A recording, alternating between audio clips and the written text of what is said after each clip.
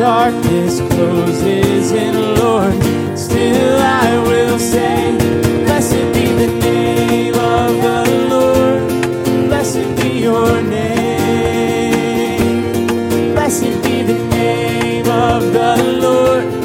Blessed be your glorious name. Blessed be the name of the Lord. Blessed be your name. Blessed be the name of the Lord. Blessed be your glorious name. You give and take away. You give and take away. My heart will choose to say, Lord, blessed be your name. You give and take away. You give and take away. My heart will choose to say, Lord, blessed be your name. Every blessing you pour out, I'll turn back to praise. When the darkness closes in, Lord, still I will say, blessed be the name of the Lord. Blessed be your name. Blessed be the name of the Lord. Blessed be your glorious name. Blessed be the name of the Lord. Blessed be your name. Blessed be the name of the Lord. Blessed be your glorious name.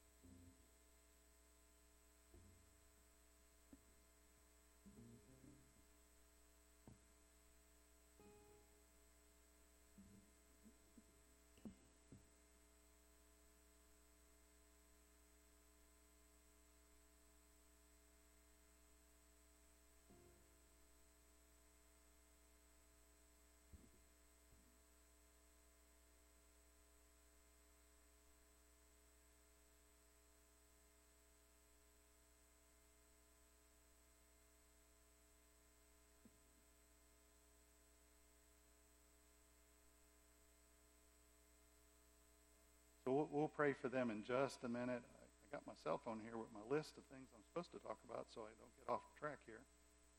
Yeah, it's Independence Day, isn't it?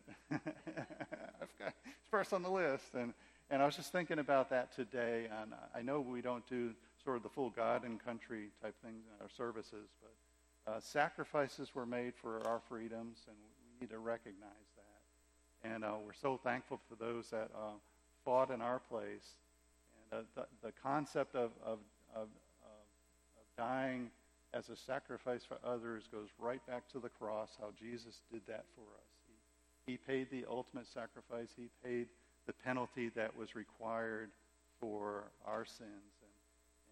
And that inspired the sacrifices that have been made all through the ages. And we're so thankful for that freedom in Christ that God gave us as we celebrate the Day of Freedom today.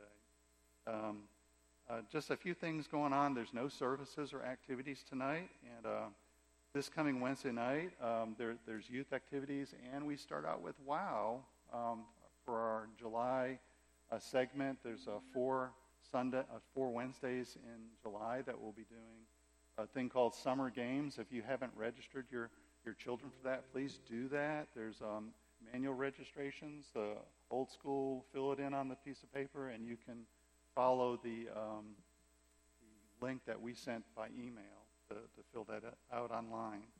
And it's going to be exciting. It's going to be something really good for our elementary and preschoolers to attend and connect into God's Word. We have some terrific Bible stories that they're going to explore and apply to their lives, and we're really looking forward to that. So I hope you'll do that, and if you want to be involved in that, I'm sure we have places to plug you in to help with that, okay?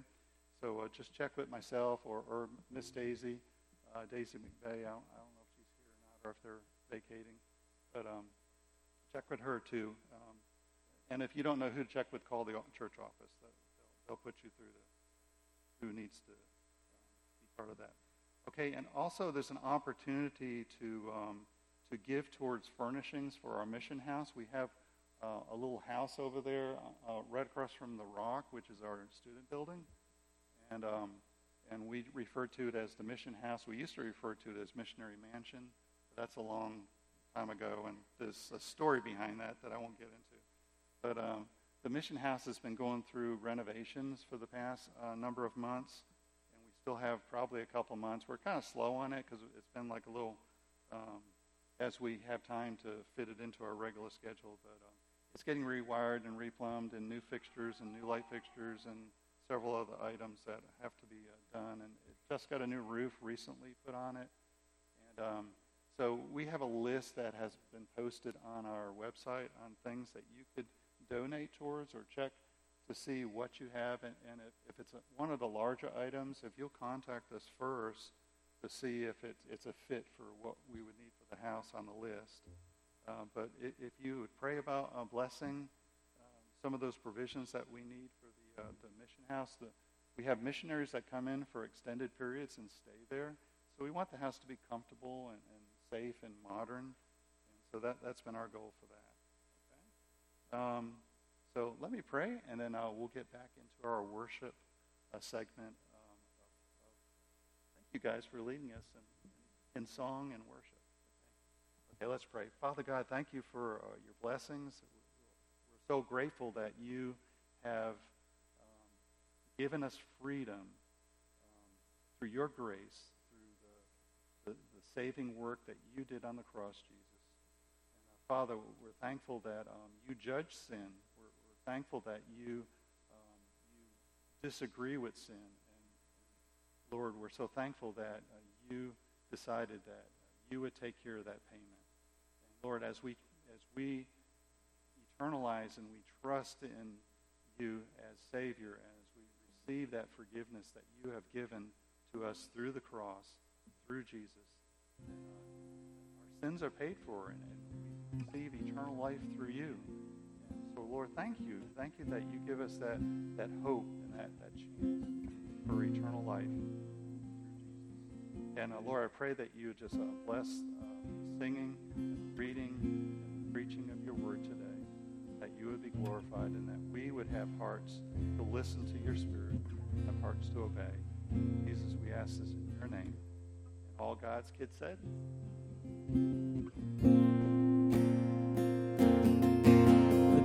Let's stand as we continue in worship.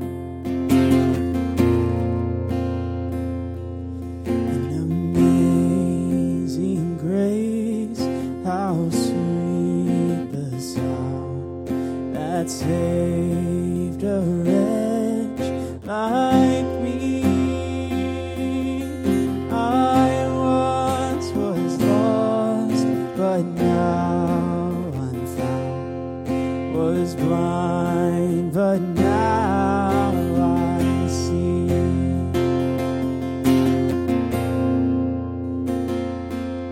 It was grace that taught my heart to fear, and grace my fears relieve.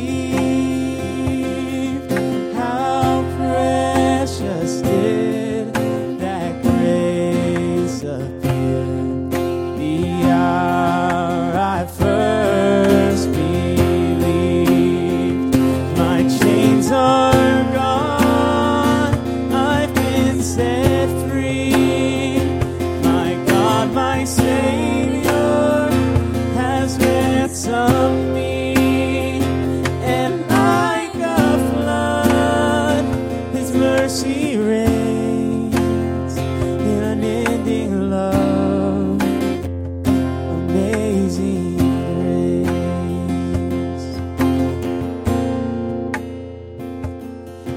The Lord has promised good to me. His word, my hope secures. He will my shield and portion be, as long as life endures. My chains are gone, I've been set free. My God, my Savior, has ransomed me. And like a flood, His mercy reigns, unending love, amazing grace. My chains are gone, I've been set free. My God, my Savior, has ransomed me. And like a flood, His mercy reigns, unending love, amazing grace.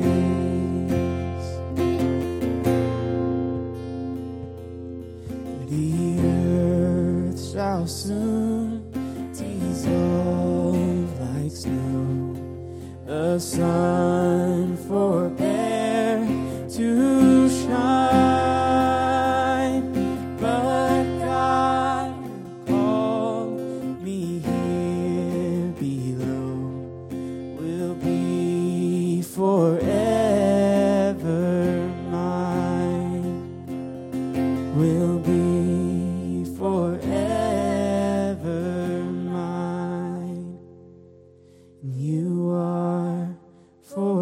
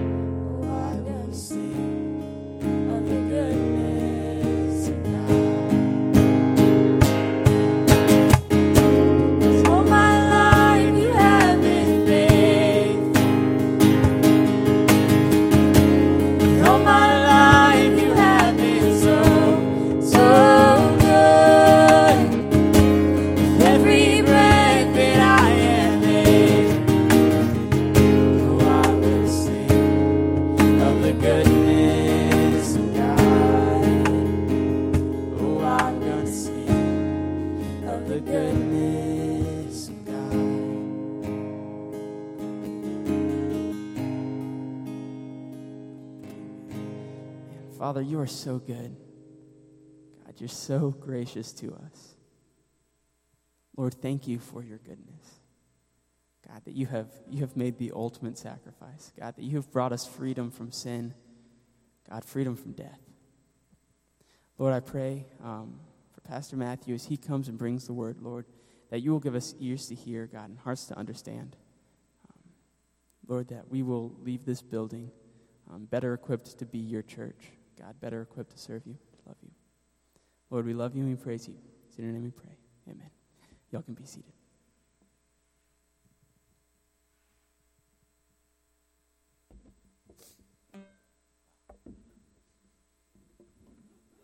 Thank y'all. Check 1 2. Check 1 2. Okay. We're going to be reading, our Bible reading will be Matthew 5, verses 1 through 12.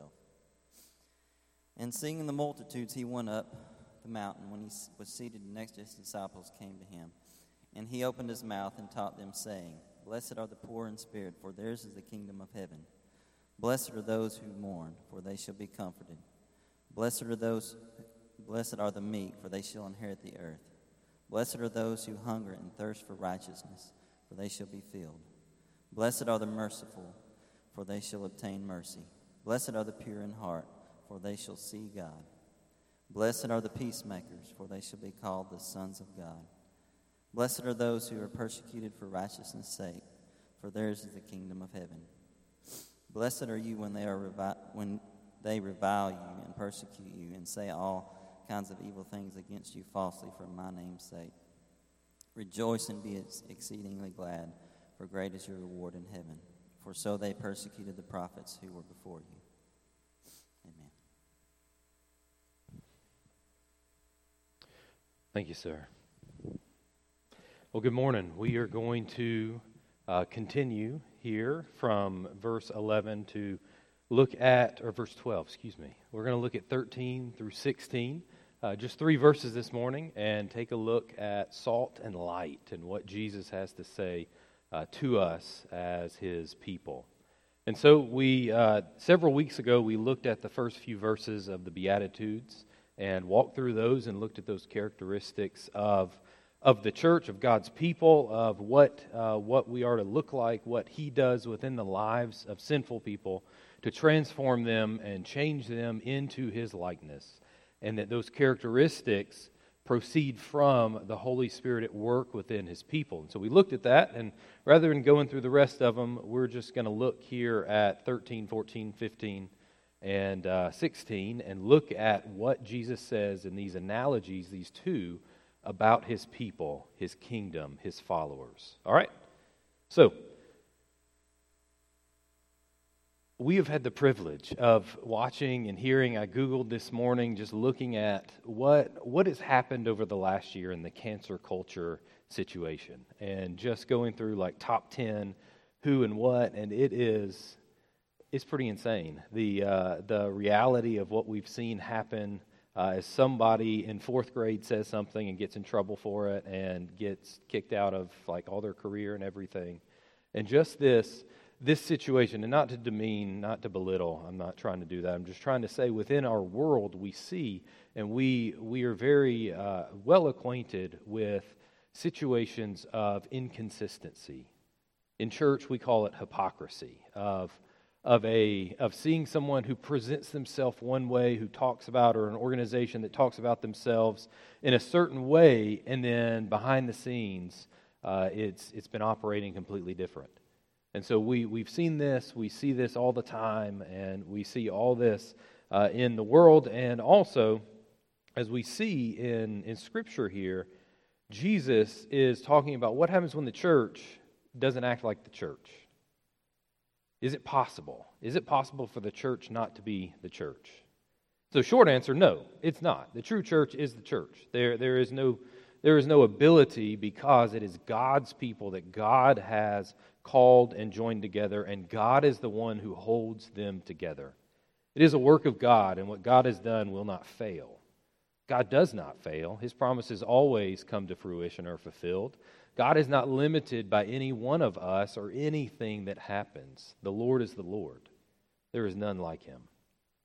And so, the church will not fail. He promises that that is not the case, but the effect, what we see, we don't see through God's lenses. We are finite. We only see some of what is actual. And we know very clearly, very easily, that someone can say something is true about them and it not be true at all.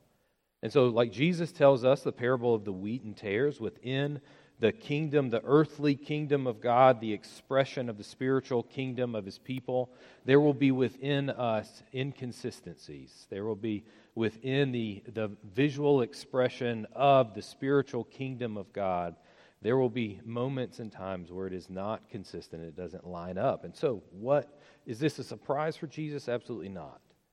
You have that one parable I mentioned, but here specifically we have Jesus' words in these short verses of the called consistency of His people. What He has called us to and set us as His people apart to be in the world around us. And those illustrations of salt and light is what He uses. And so, to kind of set up the context, Sermon on the Mount. This is a sermon that Jesus gives where He is speaking to His disciples. He is speaking to His followers, to people that have been called out from the world around them. And specifically, He is speaking to the Jewish people, Israel, who were called out generations before to be set apart as God's people. And then He is speaking specifically to those who are following Him, to those who believe that He is the Messiah, that He is God, and are following Him and listening to Him. And so these people He is called to enter, to be in God's kingdom that He has brought about, inaugurated, and created by His blood. And so He says in 4:17 of Matthew, He says, as He has been baptized and He takes up the message of John the Baptist as he is preaching of the kingdom of God, He says, as He began to preach, saying, "Repent, for the kingdom of heaven is at hand." And so several weeks ago we talked about that means it is now, it has occurred, it is here, it is imminent. That Jesus has come and He has begun something that is world-changing. He has begun something that is going to eternally affect all things. He has opened up the doors to the kingdom, that He is calling people to repent, to essentially change the direction of life, decision of life, and then in unison with the work of God, the fiber of who they are. And so the kingdom, the people within the kingdom, the followers of Christ, their essential nature has been changed by the work of the Holy Spirit, by response to His call to grace, His call to enter the kingdom and trust in Him. And so also we see in John 3, in the conversation Jesus has with Nicodemus, as he says the nature of His kingdom, the nature of entering in is not just our decision. It's not a volitional thing. There is part of that, but it is ultimately an act of God. It is ultimately something God does by His Spirit. It says, "For God did not send His Son into the world to condemn the world, but in order that the world might be saved through Him. Whoever believes in Him is not condemned, but whoever does not believe is condemned already, because he has not believed in the name of the Son of God." God sent His Son. God did the work. God initiated. God showed up. God is the one who has done it. And He applies through faith by His Spirit this work of grace that Jesus came in order to save people, that we would be saved through Him. And so that brings us to this verse in 5:13 of Matthew.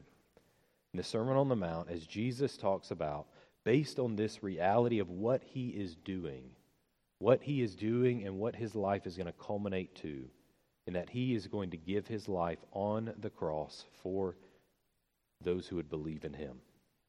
That anyone who would call upon His name would be saved and would be forgiven, and that His death would stand in their place. All right, let's read 5:13. Y'all ready? This will be quick. This is going to be fun. It says that Jesus says, "You are the salt of the earth. But if salt has lost its taste, how shall its saltiness be restored? It is no longer good for anything except to be thrown out and trampled under people's feet." Notice His specificity. Notice how specific He is here. He says, "You are the salt of the earth." The term is present reality, that he is saying that this is true of you. That these followers, those who are following him, as Jesus again is speaking to those who are following him, those who are depending upon him, those who are trusting him, that as if we are in Christ, that we are salt of the earth, not becoming, not progressing, not growing into, but an essential reality that is true. A reality of identity. He is saying that the identity of his followers are salt. So what in the world does that mean? Are we salty? I know it's summer and you go outside and you get sweaty and you have salt streaks down your clothes. Are you sweating? Like, is that what he means? That these were really salty people? Like lots of salt in their body? No, it's not what it means. This is an analogy he's giving us. He's giving us this metaphor of salt. Salt. It's not a big deal anymore. It was essential. It was valuable, intensely valuable in that day. Salt was crucial. See, we have the luxury of refrigeration. They did not. That's a relatively recent invention. Only about 100 years has it been hanging around to where we can preserve food for a long period of time. But at this day and time, salt was essential to preserve anything. For you to keep a meat or some item longer than in its immediate right there as you have cleaned it and prepped it and you're ready to go to eat whatever it is, for you to keep it any longer than then, you have to preserve it, and salt was an essential tool of that. That to apply salt and to cure that meat, to preserve it, to be used later was essential. And you can still do this, by the way. You can still cure meat this way. We have a dehydrator, and a funny story here. It's a great tool. It's wonderful to be able to preserve food and dehydrate stuff, and it's fun. Well, we this one time, it hadn't happened in a long time, but we used to take ground deer meat, and make jerky out of it. And so we had done this, dehydrated. It was great, wonderful. And we had some deer meat, pulled it out of the freezer, and had a packet that was open of salt cure, and saw it, opened it up, thought, you know what, there's something not right about this. But I have no idea. It looks fine. The color is fine, which is probably my problem, and it smelled fine, but so I went ahead with it and made some deer jerky, and mixed it up and stuck it in the dehydrator, and we had this little tube thing squirted out in little strips, and it was great. And so made it and processed it and then put it in a bag and thought nothing of it. I thought, that seasoning, maybe I did something wrong, maybe I didn't measure it wrong, I don't know, but I thought it was fine. And so I dismissed my better judgment to think about this supposedly salt-cured meat. And so I went away, went to work, did whatever, and my wife had gotten the bag and had eaten some of this, and had eaten quite a bit of the deer jerky I made.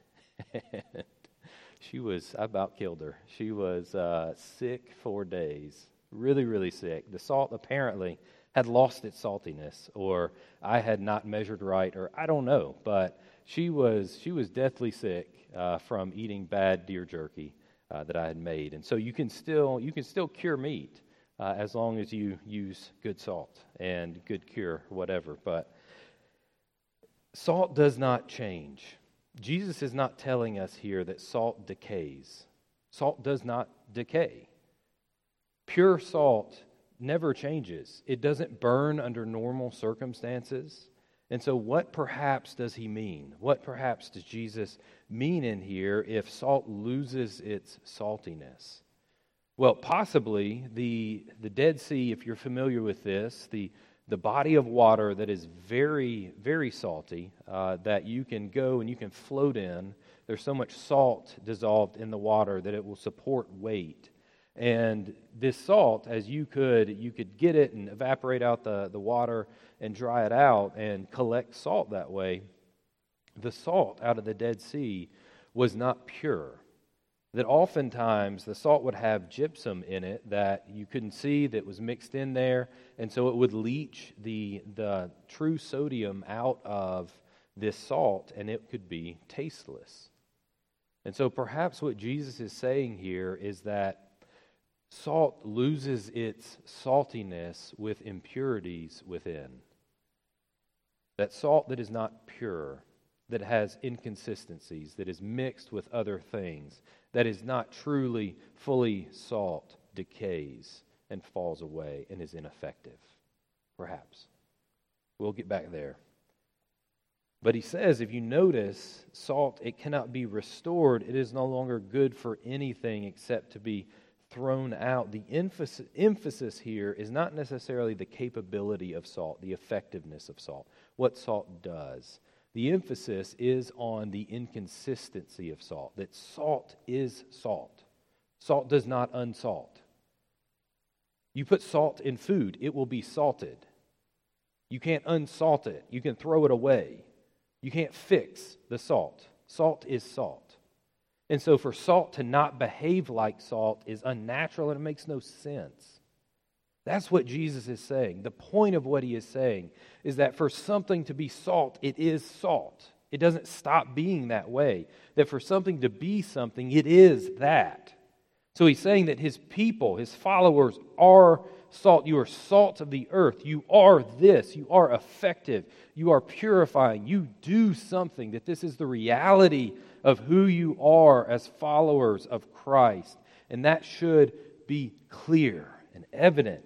That he's not talking about capacity, capabilities, but he's talking about that the church, his people, his followers are to be effective in the world. There is to be an activity. There is to be something that happens that God uses his people towards, that changes around us.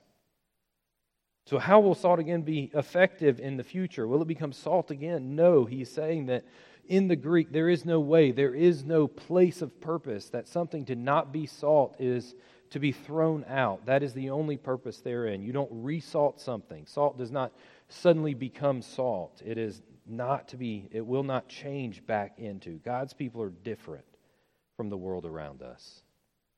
That's what this is boiling down to. What he is saying here is that God's people are different.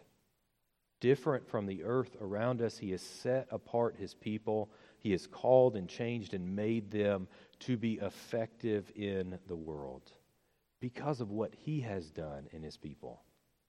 Not because his people are unusually capable, not because his people are unusually talented, not because followers have to be special, but because of God. See, Colossians 1:12, 13, and 14 says this about what God has done in the lives of those who are in Christ. It says, giving thanks to God who has qualified you to share in the inheritance of the saints in light. He has delivered us from the domain of darkness and transferred us to the kingdom of his beloved Son, in whom we have redemption, the forgiveness of sins. It is the Spirit of God, the Holy Spirit, that is work within God's people to qualify, to change identity and spiritual reality within his people, that they are different, transferred from the domain of darkness, transferred from what is common, what is natural, transferred from sin and selfishness to the kingdom of God, into his family, to be like him. That there is an essential change in reality that God has brought about, that we in Christ are totally different. No longer the old self, no longer the old person, but by his grace qualified to be saints before him. That's good. That is some good truth, good reality of what he has done. And so, if this is true, that his people are salt of the earth, that are effective around them, to the world around them, what is one place that is evident? We see this also brought up later on in Colossians, in chapter 4, 5 and 6, verses 5 and 6, that says, walk in wisdom toward outsiders, making the best use of the time. Let your speech always be gracious, seasoned with salt, so that you may know how you ought to answer each person.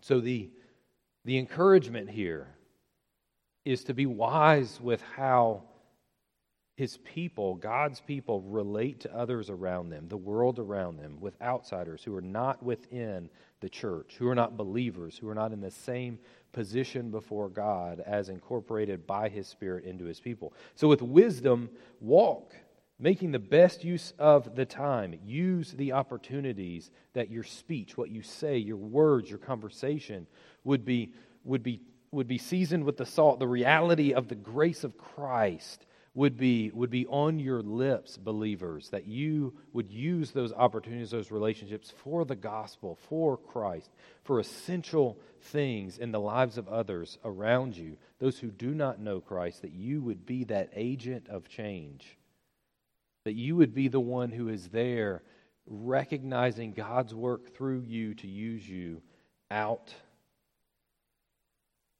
to speak truth to someone. See, the identity that Christ has given His people changes our lives such that we then represent Him around us in the world around us. And so we'll go back to this, but let's continue with verses 14 and 15. Jesus then says, "You are the light of the world. A city set on a hill cannot be hidden. Nor do people light a lamp and put it under a basket, but on a stand, and it gives light to all in the house." So again, we have this emphatic statement of identity. You are the light of the world. He's saying this is a reality, an emphasized reality, that as His followers, you are the light of the world.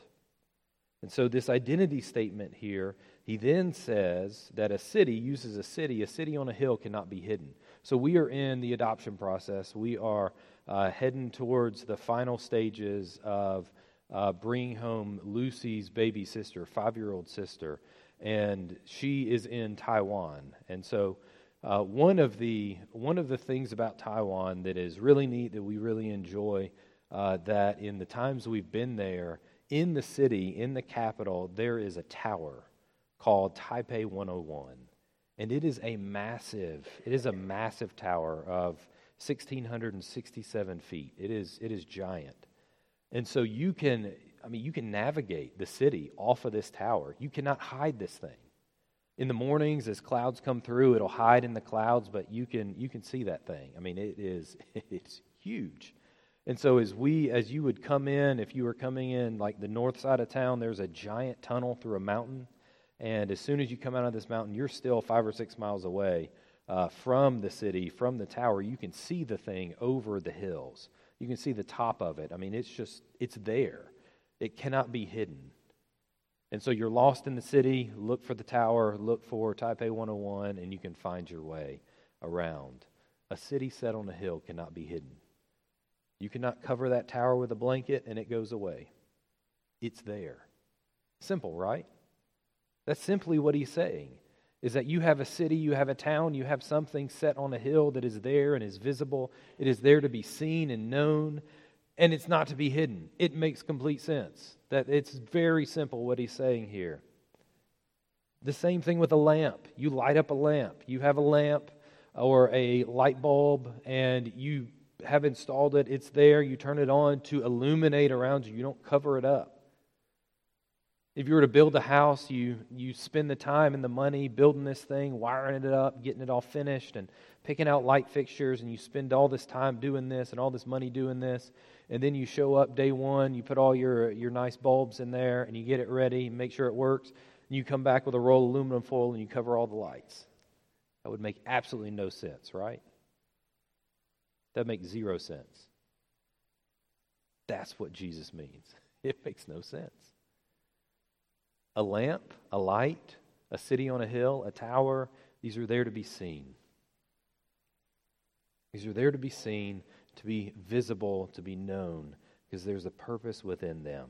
Notice with a lamp what he says here. You don't put it under a basket, but on a stand, and it gives light to all in the house.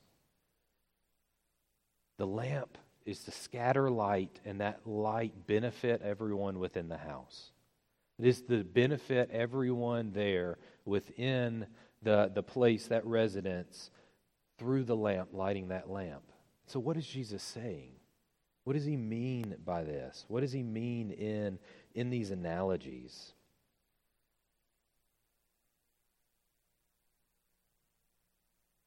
Notice the focus. As he says, you are a light, you are a city, that he doesn't intend that from us emanates that we are the focus, but that we are to reflect the light of God. We are to reflect the goodness of God. We are to display him. And that is to impact others. Remember, Jesus is talking to Jewish people, the Israelites. And the Israelites that he is speaking to had a history of isolation, where they sought to isolate themselves as the particular people called out, and that they were different from everybody else, and that they were set on a pedestal that no one else could rub elbows with.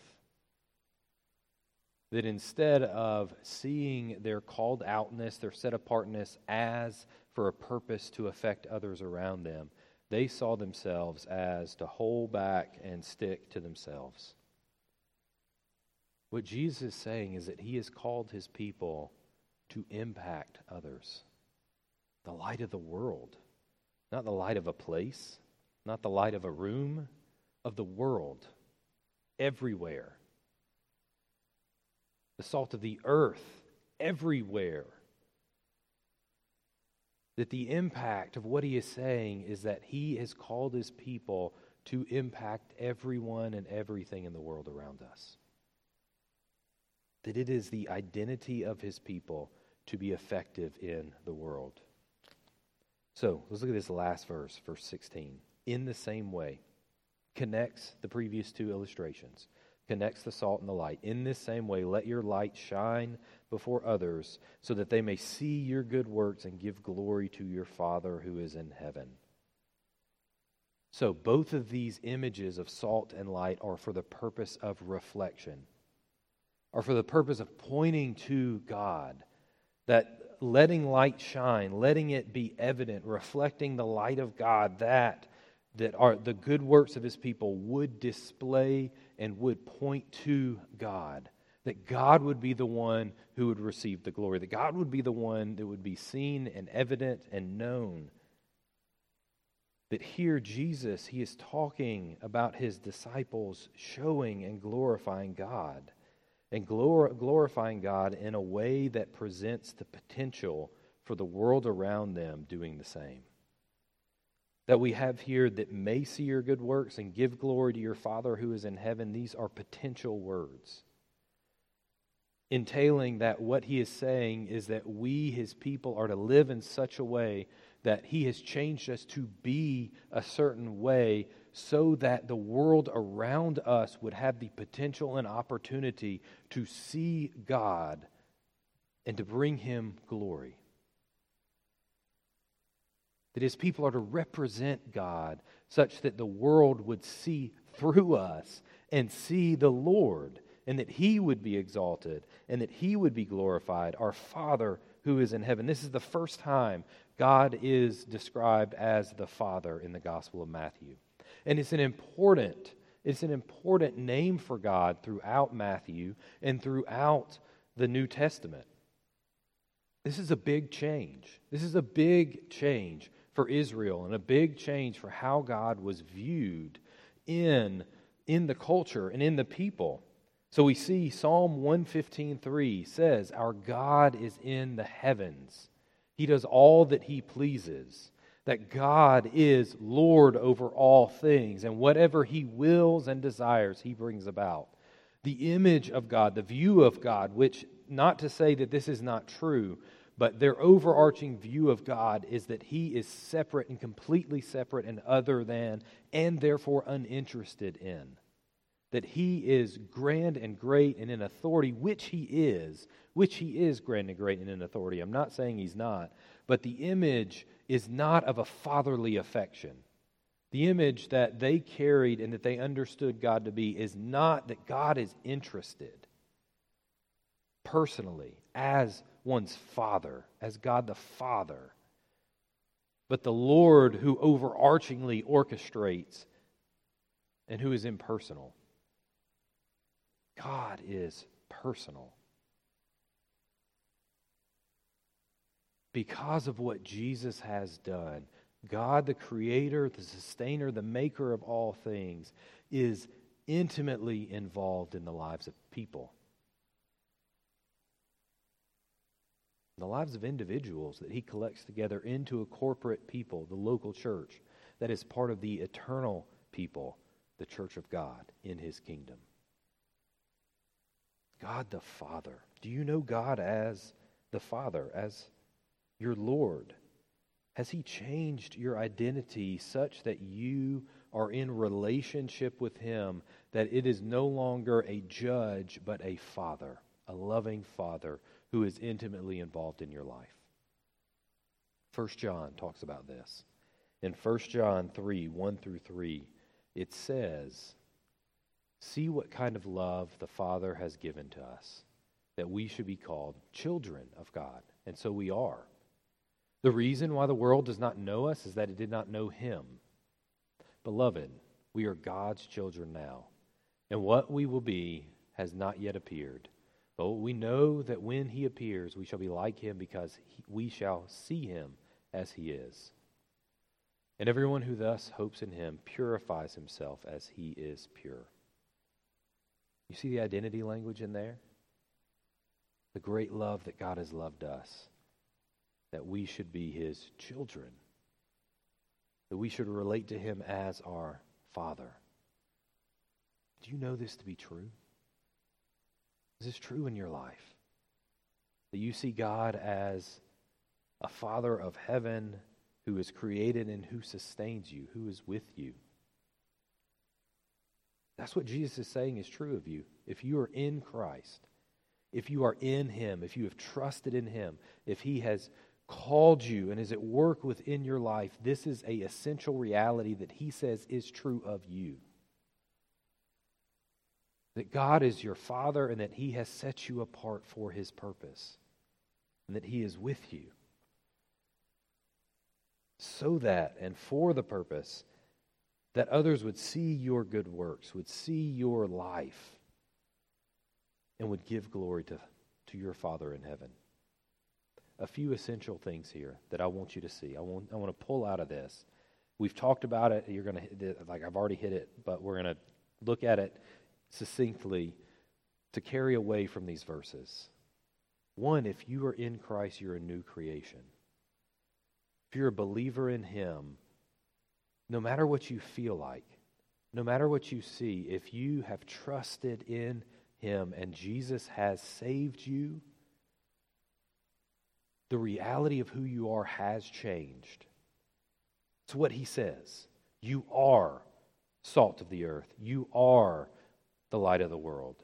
He's saying that your spiritual reality of who you are is different based on him, not based on you, based on the grace of God. And so when it doesn't feel like that's true, if that is true of you, that you have trusted in Christ, the decision before you is whether to trust in what he says or not. Whether to trust in his word and what he says is true, and have faith in his promise, in his statement of fact and reality, and continue to walk after him and to depend upon him and to seek him for restoration, to seek him for revelation of whatever may be happening in your life, leading you to that place. To trust in what he has done. So believer, if you're a believer in Christ, hear what he says about you. Hear what he says about you being set apart for his purpose. That he is your Father, that he has called you. Be reminded of what he has made you to be in relationship, but also in purpose. That each one of these analogies has an intent. God has called you and set you apart, believer, for the purpose, for his purpose, not for ours. Remember, the light is reflected. We are the moon, we're not the sun, so to speak. that we reflect God. It's not us, Katy Perry style, we're a firework and everybody comes see how awesome we are. But what he is saying is that we are reflecting the goodness of God, that our purpose is to represent God, that the world around us would see Him, would see God, would see Christ, would see the grace that He has given us, what He is bringing about in our lives, and that they would be drawn to Him. Not to praise us, not to praise the person, but the Savior, but Christ. God's called intent for His people, God's called intent for His people here for Faith Family is that we would display Him, that what we do, how we live, we would be effective to the world around us, that the world would see Christ, would see God, our Father, and give Him glory. Is that what our lives look like? Are we salty? That it affects people around us? Perhaps going back to the salt out of the Dead Sea, perhaps there's some impurities. Perhaps there's some inconsistencies within our lives. Perhaps we are not walking in faith. Perhaps the issue has nothing to do with the effectiveness of the gospel, but in how we are living today. Perhaps the issue is that we are not walking in faith individually. I don't know where you are. Maybe that's where you are. I want to encourage you to hear Him. Hear the word of your Savior, of what He has made you to do, what He has called you to do, and turn to Him. Trust in Him. Walk in faith and depend upon what He has done in your life and then what He has called you to do. The activity of your life is to walk in faith, to trust in Him, to do what He would have you to do so that others would see Him. Are your words, what you say and what you do, how you spend time with others around you, seasoned with the salt of the gospel, that you are intent on others seeing Christ in you?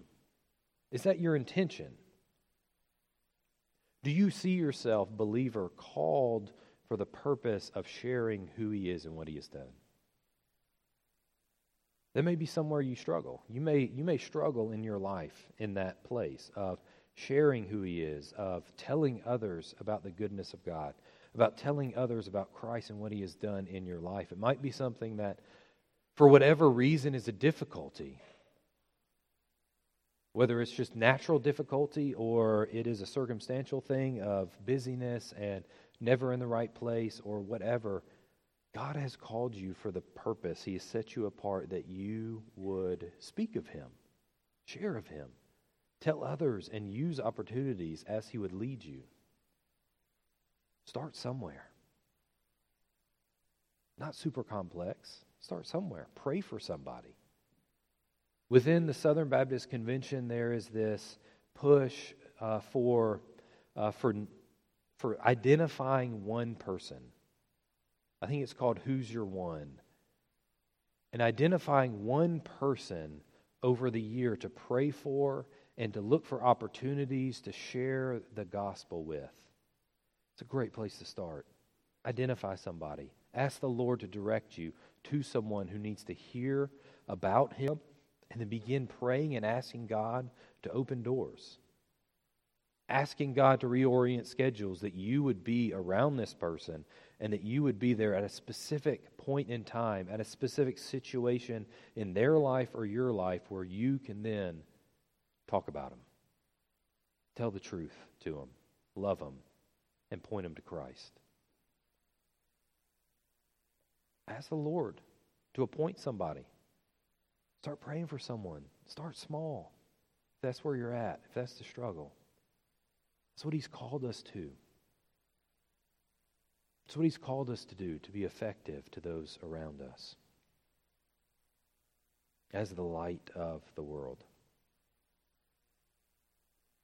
And so also, maybe if you do not know Him, if you do not know Christ, if these essential realities are not the essential reality in your life, you've not been changed by the grace of Christ, this Savior, as you have heard this morning of what God has done, what Has accomplished, it's not to be returned to. Jesus came and He gave His life in your place. He died once for all. He will not return to the cross. He will not give his life again because his one death was effective to pay for the sins of the entire world. That anybody, you, me, anyone, at any time, any place in the world, any circumstance, any heap of sin upon them, any reality, whatever it may be, whatever hindrance would be paid for in his singular one sacrifice on the cross. You do not know him. His call is today. As long as it is today, it's the day of salvation, Hebrews tells us.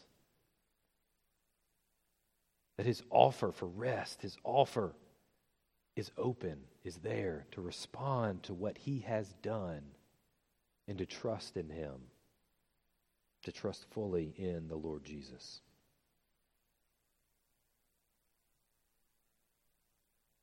So he is, as he is speaking and as he has spoken to his people on this mountain, he's speaking to us and to you and to me. So we'll have a moment here for response, a moment here to respond to the Lord. And I ask you to consider, to think about what he is saying, to think about what he has done, if you are a believer, what he has done in your life, what he has set you apart to do. The spiritual reality of what he has brought about in your life, and then what that is to affect in your tomorrow. That you are as salt to affect and purify the world around you. And that as light you are to cast out and represent him to others. That others are to see him clearly through you. That's his call upon us. That's what he says is true of his followers. That this is what his people do. And so I ask you, think about him. Think about his words, what he says, what he's promising, what he's talking about here. His goodness and his grace. And respond to him how you feel him leading. Let's pray. Father God, I thank you for